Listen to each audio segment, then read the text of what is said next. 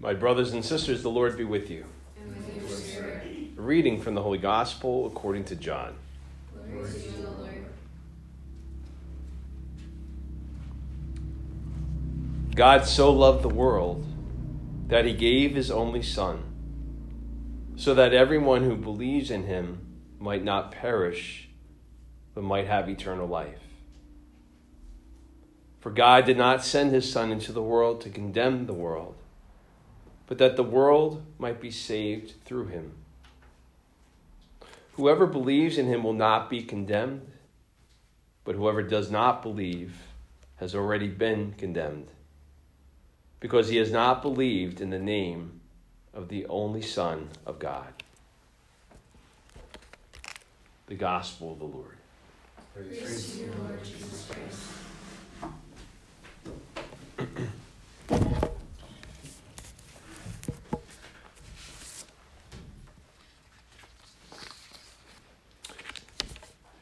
The root of all of our problems right now, whether it's about racism, whether it's about police brutality, riots, looting, lawlessness, even government-ordered shutdowns and stay-at-home orders that seem to go on with no accountability, clarity, or reasoning.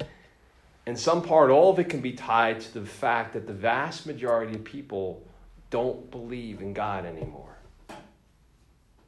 On the surface, people might argue that polls and statistics show that still a sizable majority of people claim to believe in God, but if you dig down deep in the tabs of those polls, what exactly the majority believes can be very, very different. Lumped into that group are those who say they believe in the idea of a higher power or perhaps a spiritual force. But to be frank, we don't really need a polling firm to do a study, do we? We have all sorts of examples that don't demonstrate a population that has a relationship with or believes in the God that we profess. The division among ourselves where different groups of people have justifiable outrages that affected members of their groups, and we've allowed those things to generalize and characterize the other of the whole. The lack of trust between human beings, the lack of respect for one another, whether it's in extremes of violent criminal activity or just nasty judgmental comments issued in a press release where people cherry pick something to fit their own narrative and their own agendas. Even the desperation that you can see and hear the last few months with all this news about the virus. I'm not saying people shouldn't have listened to scientific analysis and medical professionals, but respectfully, it's a far from perfect and changing thing as more and more information is gained and researched. So yeah, we have to be responsible, we have to take precautions, we have to be thoughtful and attentive about how to deal with something we've never seen before. But when you see a video of people at a supermarket shrieking and literally chasing a woman out of the store for not wearing a face mask, almost with this mob-like mentality rising up to stone the poor woman, you see a desperation, you can see a fear that was striking. And that comes from believing that this physical life that we have is all that we have. Now, none of these things demonstrate a majority of a world that has any supernatural faith, that's in relationship or who believes in a God that we profess. Which is why the most important thing about today isn't for us to have a theological lecture on the nature of God. The Feast of the Holy Trinity is meant for us to ask, who is God and what does he mean to me? How that affects everything that's going on outside, within our church, and within ourselves. This gospel begins to answer those questions. Jesus reveals the inner heart of God, whose love is so pure and so perfect that he's a trinity of one God in three persons, Father, Son, and Holy Spirit. And these beautiful words from the gospel is his answer to all of our deepest questions, our confusions, our fears. We need to listen again and believe what these words tell us about the heart of God. God so loved the world that he gave his only Son so that everyone who believes in him might not perish, but might have eternal life. What had motivated Jesus to share these words in the first place was a question by Nicodemus, this Jewish Pharisee who wanted to know what it meant to be a follower of Jesus. He was wondering, what was it that made Jesus so different from all the other people, that they were only beginning to experience his glory through his words, through his presence, through his miracles? And thousands of years later, Jesus' response to Nicodemus needs to convict our hearts and cause us to do some reflection.